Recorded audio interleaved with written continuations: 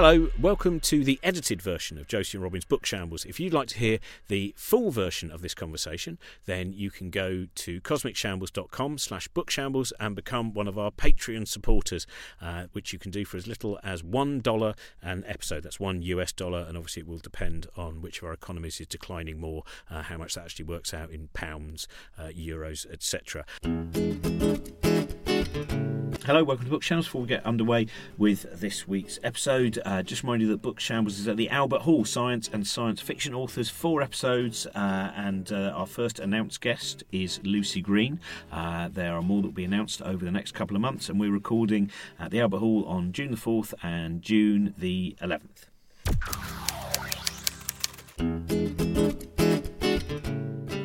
In the movie. Film. And, not in... It's grotesque. Not in real life. So, anyway, welcome. That, by the way, is our guest for today, who is Francisco. We've already been recording. Yeah, just we fade it in. We'll fade it in.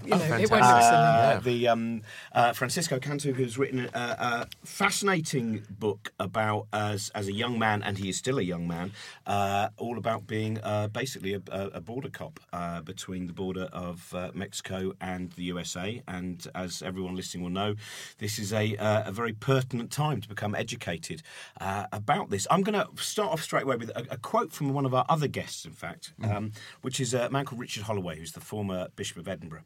And he said, "When we can go through life not knowing who we are until the right combination of circumstances suddenly puts us to the test and reveals our true character."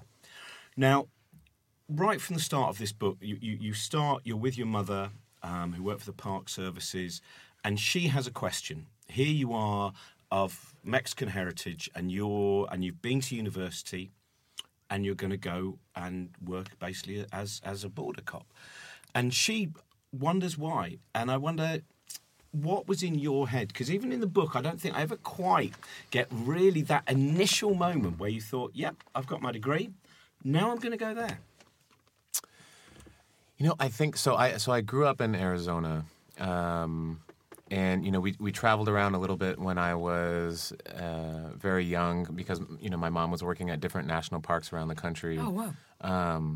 Which it's a fantastic way to grow up because you're just, you're in great, amazing outdoor places, as you're, I don't know, like a young kid, you love to be outdoors. Mm-hmm. And so I grew up, very close to like desert landscapes, never too far from the border, sort of like far enough from the border that it wasn't like an everyday consideration, but close enough that it wasn't entirely abstract.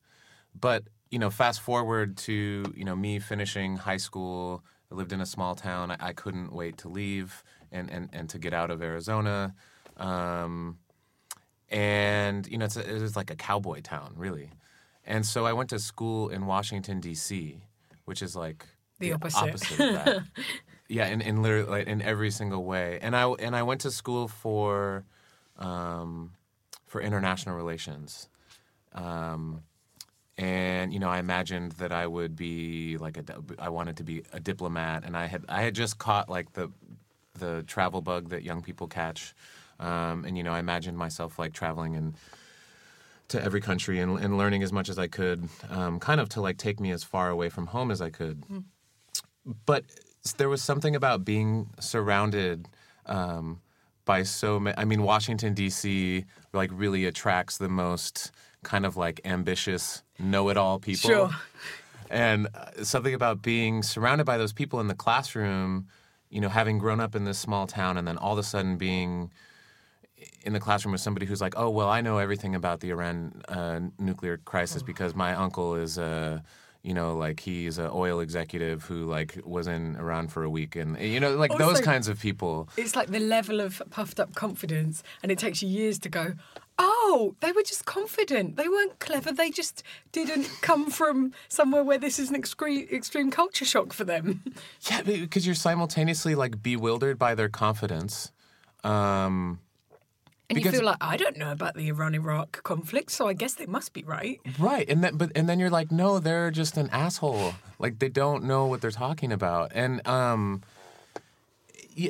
so for So for me, like, this is maybe freshman year, right? Like my first few semesters at college. And you were there. This would have been still the Bush administration, wasn't it? Yes. This was, This was. I started college in 2004, so Bush would have just been reelected, I guess. So there was something about that was like, well, I don't want to be that kind of person, and so if I start studying, Europe or the Middle East or something, I'm going to be that person because I've never spent time there. I don't know about the intricacies of these countries, and so my reaction was to sort of turn back toward where I came from. And the international issue where I come from is the U.S.-Mexico border, and so I started in sophomore and junior years, really focusing my studies on the U.S.-Mexico border and immigration, and I studied abroad in Mexico. And so then there was this strange thing where a lot of the book learning and like academic learning that I was doing felt very severed from like the realities that I knew growing up, like the cultural realities and the realities of especially the landscape. And so I think by the time I graduated, I really had the feeling that I wanted to leave DC. I wanted to go back home. I knew that I wanted to continue learning about the border. I had all of these questions, like a lot of the same questions that we're still asking ourselves about the border and immigration.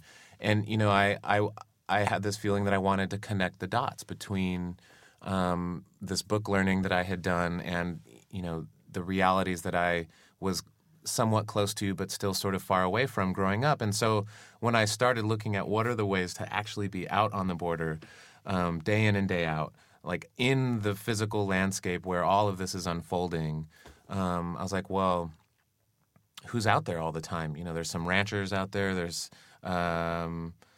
migrants and drug smugglers and Border Patrol agents. But, my mother... So I guess, it was an uncommon choice. Even for me and, like, even amongst my friends, I think people were like, well, that's weird. Like, why would you do that? But, of course... your mother is always the one person who's never going to let you off the hook. Like, my mother was sort of constantly interrogating me. I mean, she was terrified for my personal safety, but she was also, I think, much less naive. Because, in my mind, this was something that I could step into and do for 3 or 4 years and come away with, like, all of these answers, right? Like, I could gather all of this insight and I would have... experiences that no policymaker or researcher really ever has. And I thought that would give me like some secret answer and I could go on to become a policymaker or an immigration lawyer with all the answers and fix everything or something, right? But my mother, I think, saw that, she had worked for the government, a very different kind of agency, but I think she saw that when you step into an institution, you give over all these parts of yourself, of your identity and, your spirit in order for that institution to sort of accomplish its goal through you in part. Of course, like their goals are not your goals at all. And, and you sort of think, oh, well, I'll be working detached from this and not this will affect me and force me into positions that are difficult. And because as a young person, right? I mean, I had just turned 23 when I showed up at the academy. I made the decision to join when I was 22. And as a young person, like you're saying, you have this idea of yourself as a fully formed adult, and you have, you think that you have a moral code and a sense of ethics that is sort of, monolithic and like unfallible. And so, I thought that I would be able to step into this work and to kind of like not partake in the bad bits and, see and observe and not really, I guess like the idea that I would be implicated in all of that was somehow not part of my equation or my calculation. Well, one of the things that I think is very interesting in this book is always that point of humanising people who are statistics. And you talk specifically about people who spend a lot of their life saying, this person, we have to remove the fact that they have become a number and we have to give their humanity back. And that's one of the things you talk about in the book is for instance, the metaphors that are used for different ways of explaining those who are trying to get across the border. So can you kind of enlarge on what that... Yeah. It's funny because when you hear it, it's so obvious because you're like, oh, yes, I have read a headline that has every one of those buzzwords in it. So, I'm thinking of like, when we read about migration or migrants, we read quite often about them in terms of a flood. Like there's a flood of migrants. There is a wave. We must stem the tide. Or like in the U.S.-Mexico border, they talk about a cat and mouse game.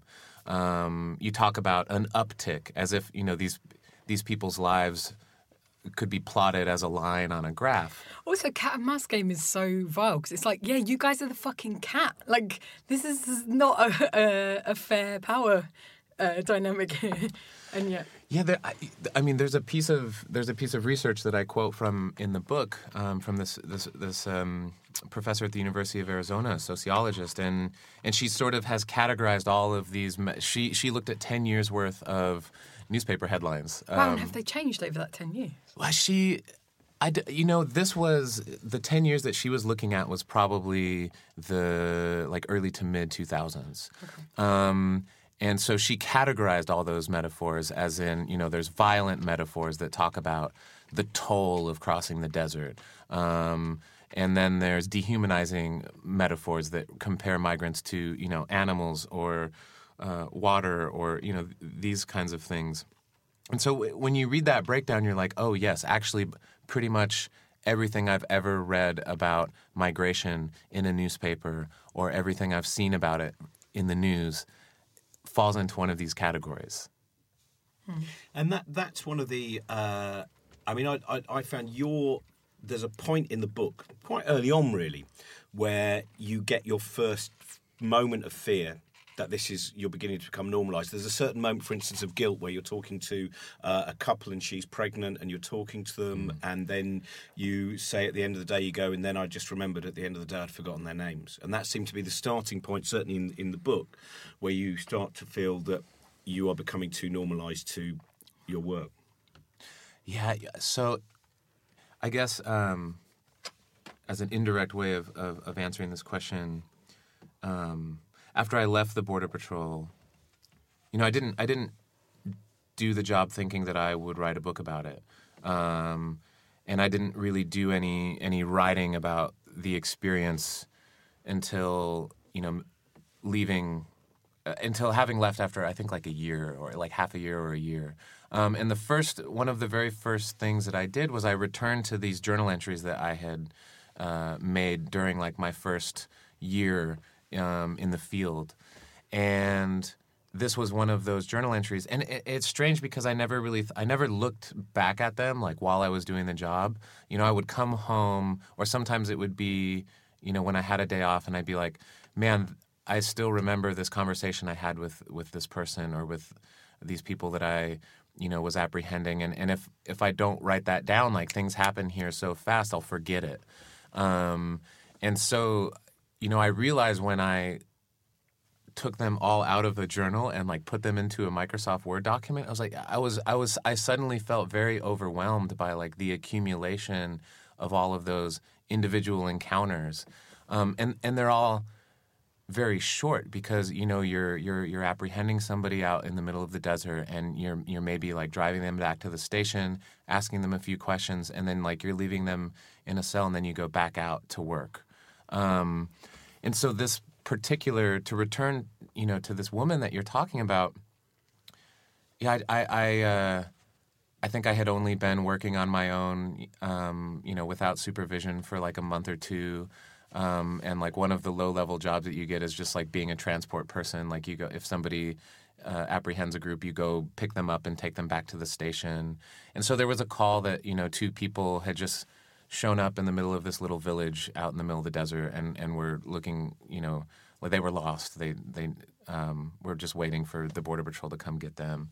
And so I showed up, and it was a woman in her late 20s or something who was pregnant, and her husband. And And as I started talking with them, the husband, was bragging that his wife spoke fluent English. I started speaking with her, and she had grown up in the United States. She went to high school in Iowa. She was a kindergarten teacher, and she had left the country because her mother died, or someone in her family died, and she went to care for the family. And then she had stayed there, but when she got pregnant, she made the decision with her husband that she wanted to cross back over because she wanted to raise her kid in the United States so that they could have the same life as they did. And so, I mean, it was probably one of the most, I mean, how can you not connect with that situation? Everything about it.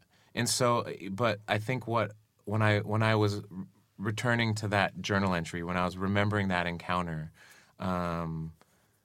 I remember that I specifically made a connection. I asked them to be safe. I asked them to think of their child. I asked them, it was maybe one of the few times I'd ever done this. I asked them what their names were, and I introduced myself to them.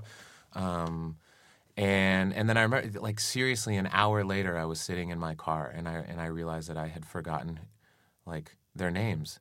And I think the reason I remember that is because I had gone out of my way to remember their names, because that in that moment it was this human urge to connect with these people. But of course, I was a cop. I'm sending them back at the end of the day. I'm an agent of the state, and it was this attempt to break through that. And it was completely futile, right? It wasn't really until I think I started writing the book that I was oh, me forgetting their names, that's the first step in dehumanization. Now, I was hugely ignorant of the entire situation until I read your book. Of course, I remain as a human being hugely ignorant, but one of the things I think that sometimes, when I go to the States and I watch some of the news shows, there's this kind of look that, especially with the talk of the wall being built, is that, these Mexicans, they can just hop over the wall and suddenly they're in the USA. And one of the things that your book makes very clear is once you're out, there is an incredible... that picture of the kind of people you are picking up. I mean, there's an incredible bit where you pick up this kid and he's really kind of drained and he's quite a big lad and he's kind of in this broken T-shirt. And then when he says, I can't remember where it is, you get chatting to him and he said, I was going to come over here and, I was just going to start selling heroin in Oregon because that sounds like it's a good way of making money. And there's just this really... And I thought, what are you saying? This guy is, this guy's the official. And you think, well, I'll tell him about my dreams and what I had hoped to achieve. I was hoping to sell heroin. I mean, that... It's so naive as well, isn't it? But to be that's the I'll thing. just disclose this to somebody who'll then be able to use it to prosecute. Yeah, there seemed to be a double that first the naivety sometimes in the strange admittance of ambition, and then also the journey itself, the actual, both the physical and the metaphorical. That I wonder if you can explain a little bit. When someone has got over that wall, the kind of people you were dealing with.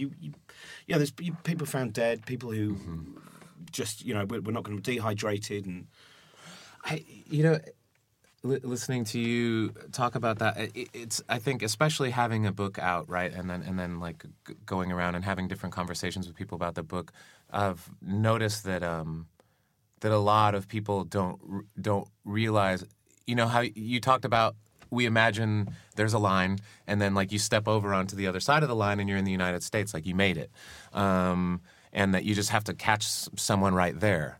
It sounds simple, or you just build a wall right there. And I think, you see all the ways that the narrative of what happens along the border has been sort of completely lost and misrepresented and refracted into this small, insignificant, rhetorical device of build a wall. That sounds like a simple solution to a simple problem. But of course it's based on, having no conception of this place as a physical terrain. The U.S.-Mexico border, the distance from Land's End to John O'Groats is half the distance, less than half the distance of the U.S.-Mexico border. So imagine building a wall across, the entirety of the UK and then back again. This is a very good idea at the moment. We're a very divided country, and I think we should do that, actually. So if you end up with any spare wall... You heard it here first, yeah. So when you, and I'm sorry because I haven't yet read your book due to having sat in a dark room for 4 days, but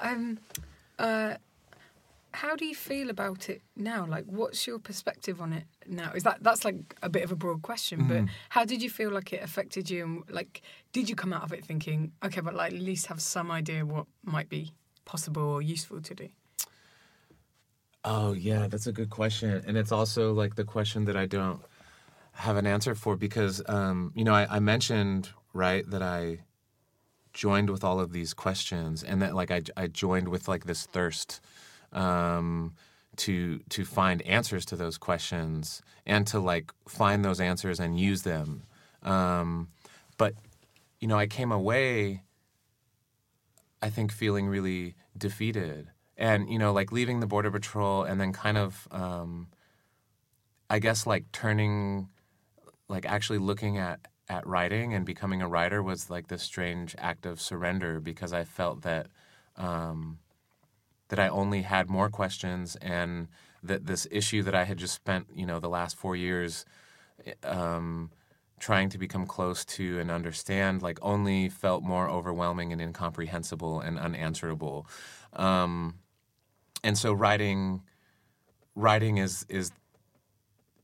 is one of those things that it's one of the few occupations where it's okay to just ask questions, right? Like writing in science, you're encouraged to ask questions and to posit those questions on your readers and to encourage readers to ask better questions and more questions. And so that that's what attracted me towards writing this book. I mean, the book really began as a way for me to look back at what I had been doing for 4 years and grapple with my participation in this institution that, when I look at it now, is perpetuating terribly flawed, deadly policies. The closest, there's a few things that I think we know specifically how they are wrong and that those specific things need to be fixed. I don't have policy answers, but I think that, grappling, you mentioned being in a dark room, trying to grapple your way out of that room is better than just standing in the corner of that dark room. And what we've been doing in our country for the last, 20 years or more is just standing in a dark room. We've had no political courage to make any kind of immigration reform. And the only suggestion is can we make the room smaller? Is that better? I mean, quite literally, the argument to build a wall is the same argument that we were having in the U.S. in 2005 and 2006. And there was quite literally a build the wall bill that was passed. That's what it was called. It was called the Secure Fences Act of 2006. And, we allocated all this money to build walls and fencing, to hire more Border Patrol agents. And that's exactly the same thing that's being proposed right now, as if, people forgot that happened, and people also don't seem to realize that there already are a lot of walls. There's 700 miles of border fencing and barriers of some sort along the border. And, what we've done through this policy is, we've more and more heavily enforced the towns and cities and, all the places where it's easy to cross the border. And we've pushed these crossings out. This gets back to your last question. We've pushed all these crossings out into the most remote, dangerous, rugged parts of the desert. And so that's why we have people walking for 2, 3, 4, 10 days through the desert, to circumvent roads and checkpoints and ports of entry. And hundreds of people lose their lives that way every year. I wondered when you were writing about your mother when she was growing up, you say that because she was Mexican, she would be considered to be clumsy and lazy and all of these kind of stereotypes. and you say that, of course, with each generation, as you have lived in, then that becomes a lesser and lesser. But I was just wondering, with all the rhetoric that's been going on in the US in the last 3 years, but longer than that, but in particular, it seems to have risen in its toxicity. How have you? I mean, for someone like your mother, how is she reacting to what she's seeing, and has she seen a retrograde step? Yeah, my mother's particular case, I think, it's simultaneously seems very, very different, and also I have come to realize very similar to what a lot of people with like mixed heritage in the United States or probably anywhere have come to experience. So, you know, my mother's father was brought across the border when he was 5 years old. His family was fleeing the violence of the Mexican Revolution, so, you know, they really came over as refugees. And so my mother's half Mexican. Her mother's like German-Irish. And her mother and her father separated when she was very young. And she grew up with her mother, not with my grandfather. And so, you know, she didn't grow up close to the Mexican side of her family. So she didn't grow up speaking Spanish. She didn't grow up having really like any Mexican cultural reinforcement. I think, you know, she ended up growing up she ended up going to like Catholic school in the Midwest or something. And, you know, she sort of talked to me about, actually found out a lot more about my mother's upbringing after I had started writing this book, and I sort of wanted to like flesh out her experience a little bit more. So we actually like sat down and had some conversations that we might have not otherwise had. And she was telling me that, you know, her mother, who she's very close with, who she, you know, dearly loved, you know, would sort of shame her Mexican heritage. She was sort of like reinforcing her feeling ashamed about that part of her identity. So whenever, as you mentioned, whenever she, you know, didn't turn something in school or didn't do her chores, she, you know, her mother would say, well, that's your like lazy Mexican side coming through. And then whenever she, you know, did good in school or like, you know, accomplished something, she's like, well, that's your German-Irish work ethic. Oh, God. And so, you know, like it sounds so plain, but I think that, you know, that's just like a more direct version of like what we do as a society, right? Like we hold up, you know, sort of whiteness, and we like push away, you know, especially when my mom was growing up, right, in like the 60s and 70s.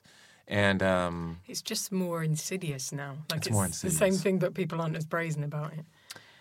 And Well, but now they're becoming more brazen. Yeah. Like there's been this weird, there's been this weird bell curve where like it was more under the surface, and now it's coming out again. And I think like that's something that's so interesting about the rhetoric in the U.S., but also here, right, and also in many parts of Europe, where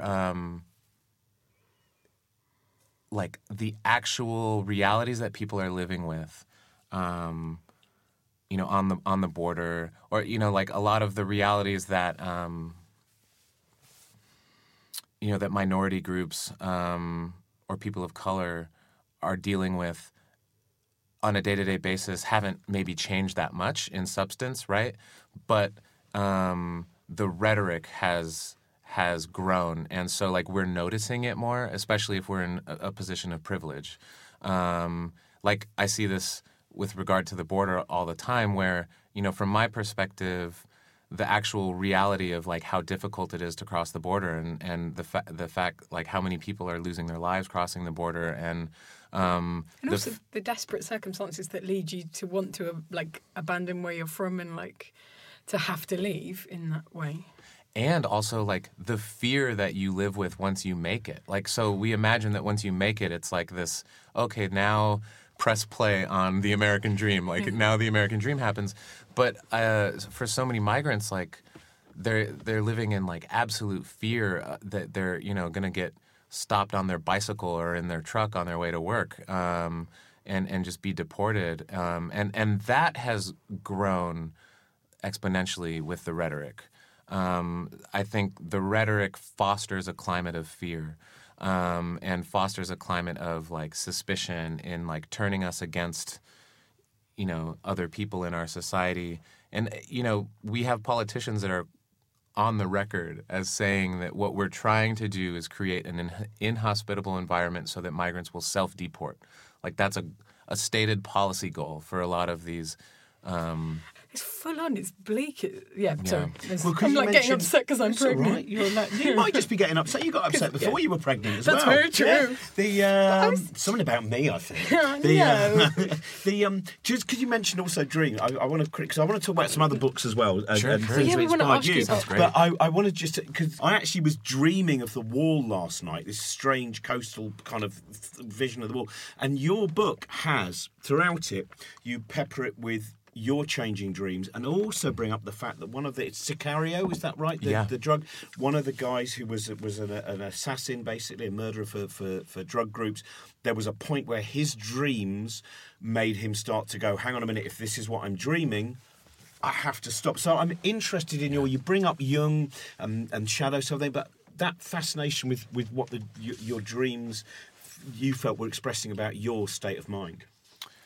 It's funny. In a lot of interviews, people will ask me, like, what was the moment when you knew that, like, this job was too much, or that you needed to quit? And there was actually really never like a moment. There was never like an outward experience on the job where I was like, oh man, like I can't do this anymore. And the Border Patrol, much like most of our institutions, much like any military or law enforcement job, is like really designed to, in the train, like the moment you step into the training academy or boot camp or whatever, that's designed to sort of break down your sense of who you are as an individual, and to sort of like reshuffle everything and rebuild you in the image of a law enforcement agent or a soldier.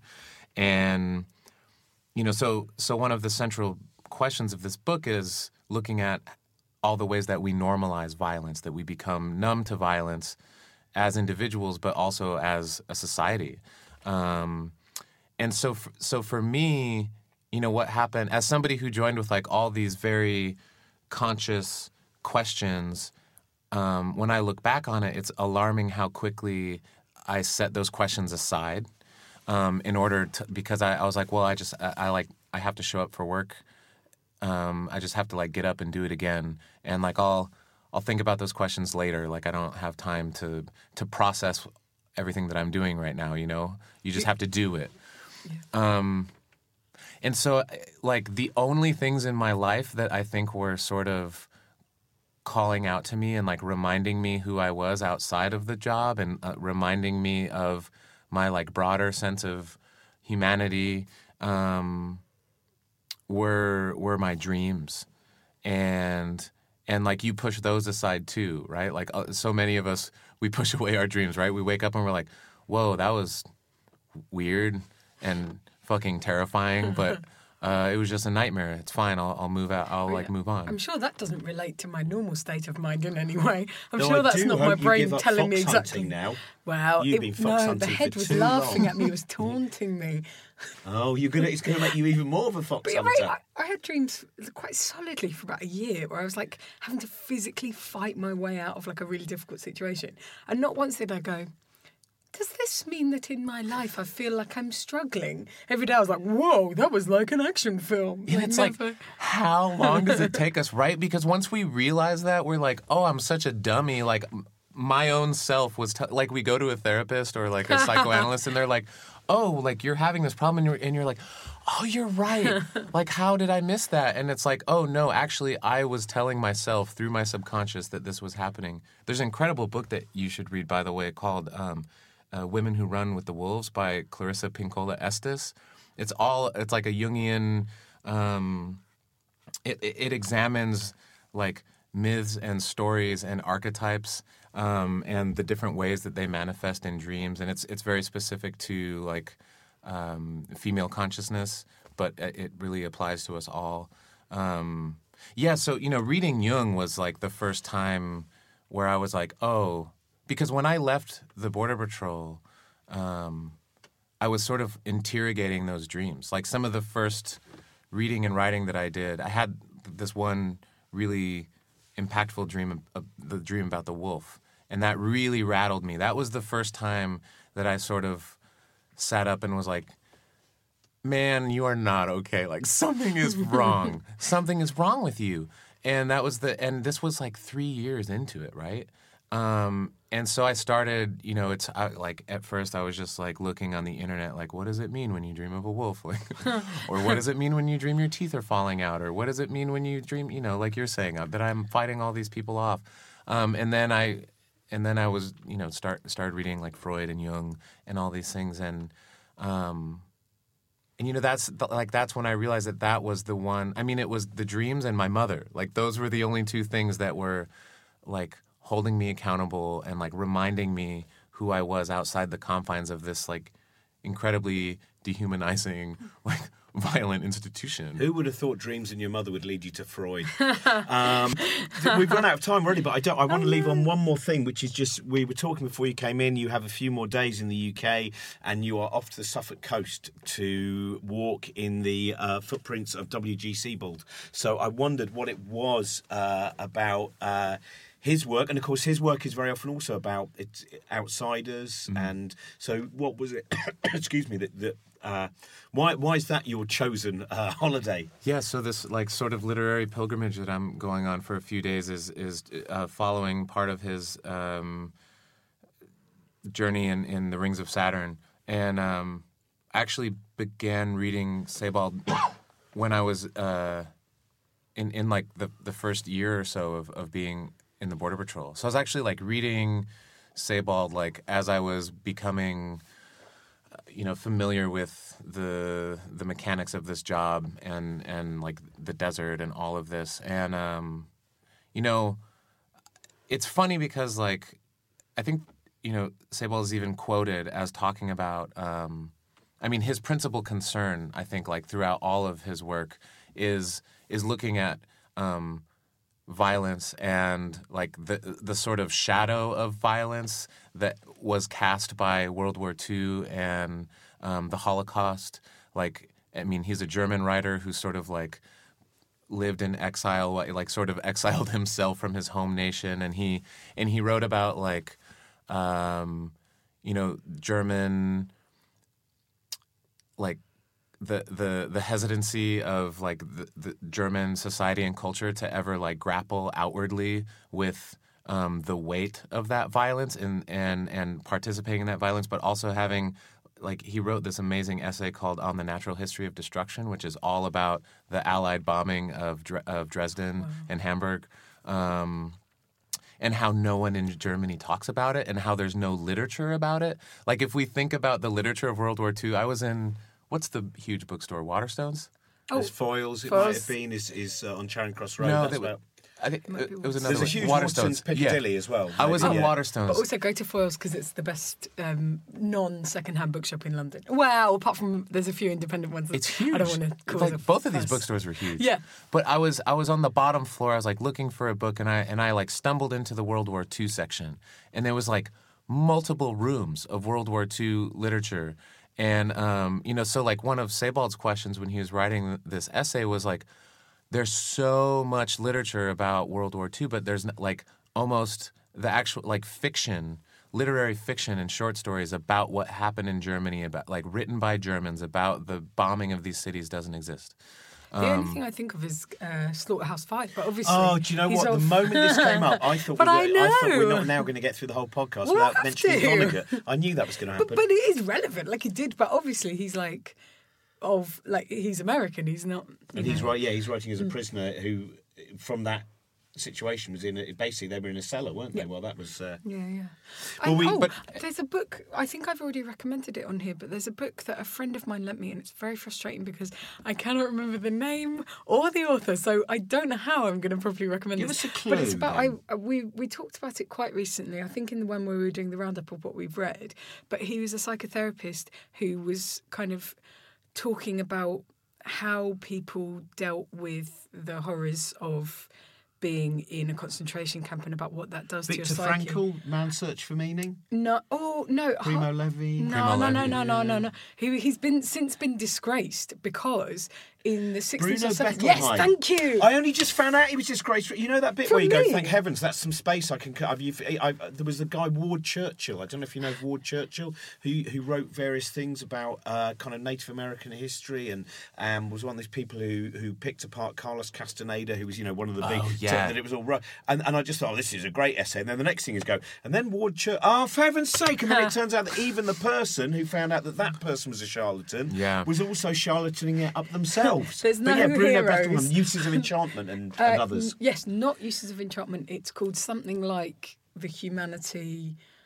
of Man or something like that. And I've been reading it, but I have...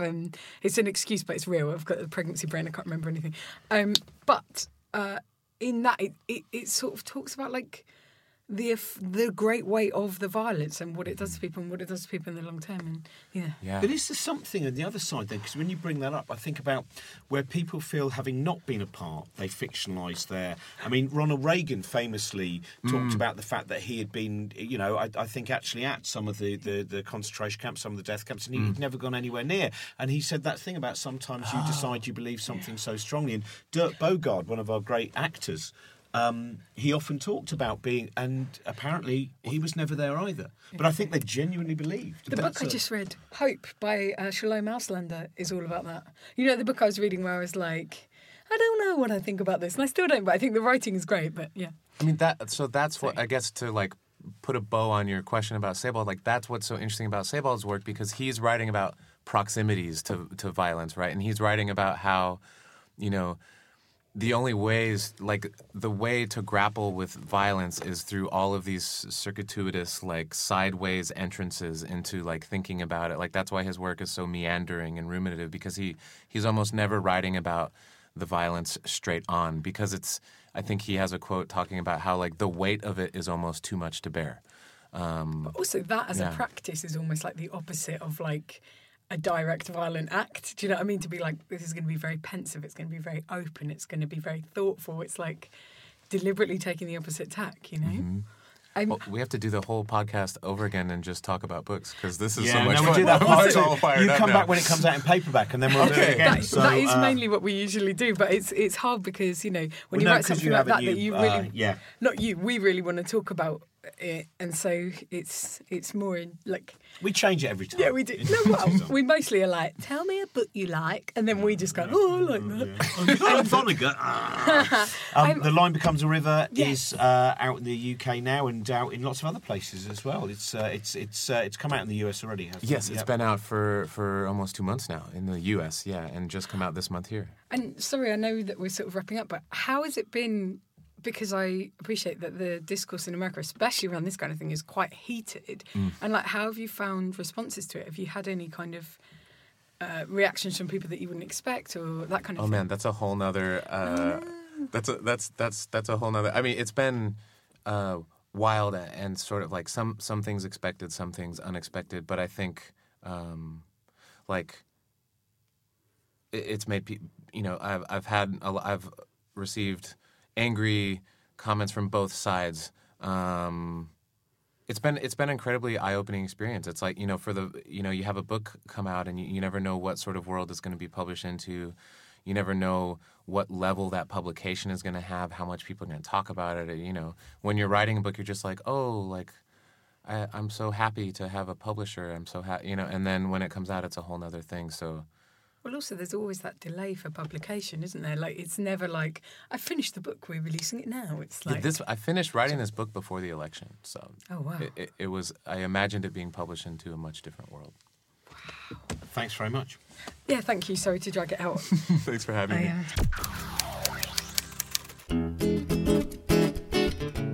And we just want to say thank you to Hayley Gullen, Michael Walker, Phil Griffiths, why is that hard for me? Richard Bowen, Christopher Smith, Carl Eldridge, Strangers with Candy. That's a podcast, isn't it? Strangers with Candy. Thanks for supporting us, Strangers with Candy. And Jennifer Malloy. Thank you so much.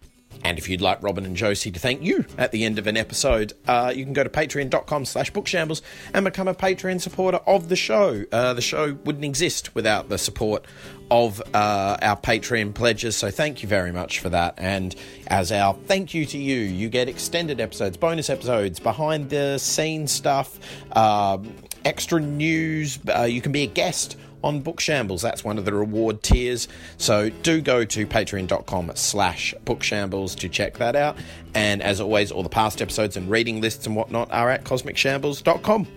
And don't forget the June 15 Space Shambles show at the Royal Albert Hall with Robin and Chris Hadfield and Jim Al-Khalili and Apollo astronaut Rusty Schweikart and Festival of Spoken Nerd. Lots of other amazing guests there. And on May 4th, we're doing a live Book Shambles in London at King's Place for the London launch of The Happy Brain, Dean Burnett's new book. Dean Burnett, author of The Idiot Brain, a guest on Book Shambles in the past. You may have seen him at 9 Lessons or one of the Hammersmith shows.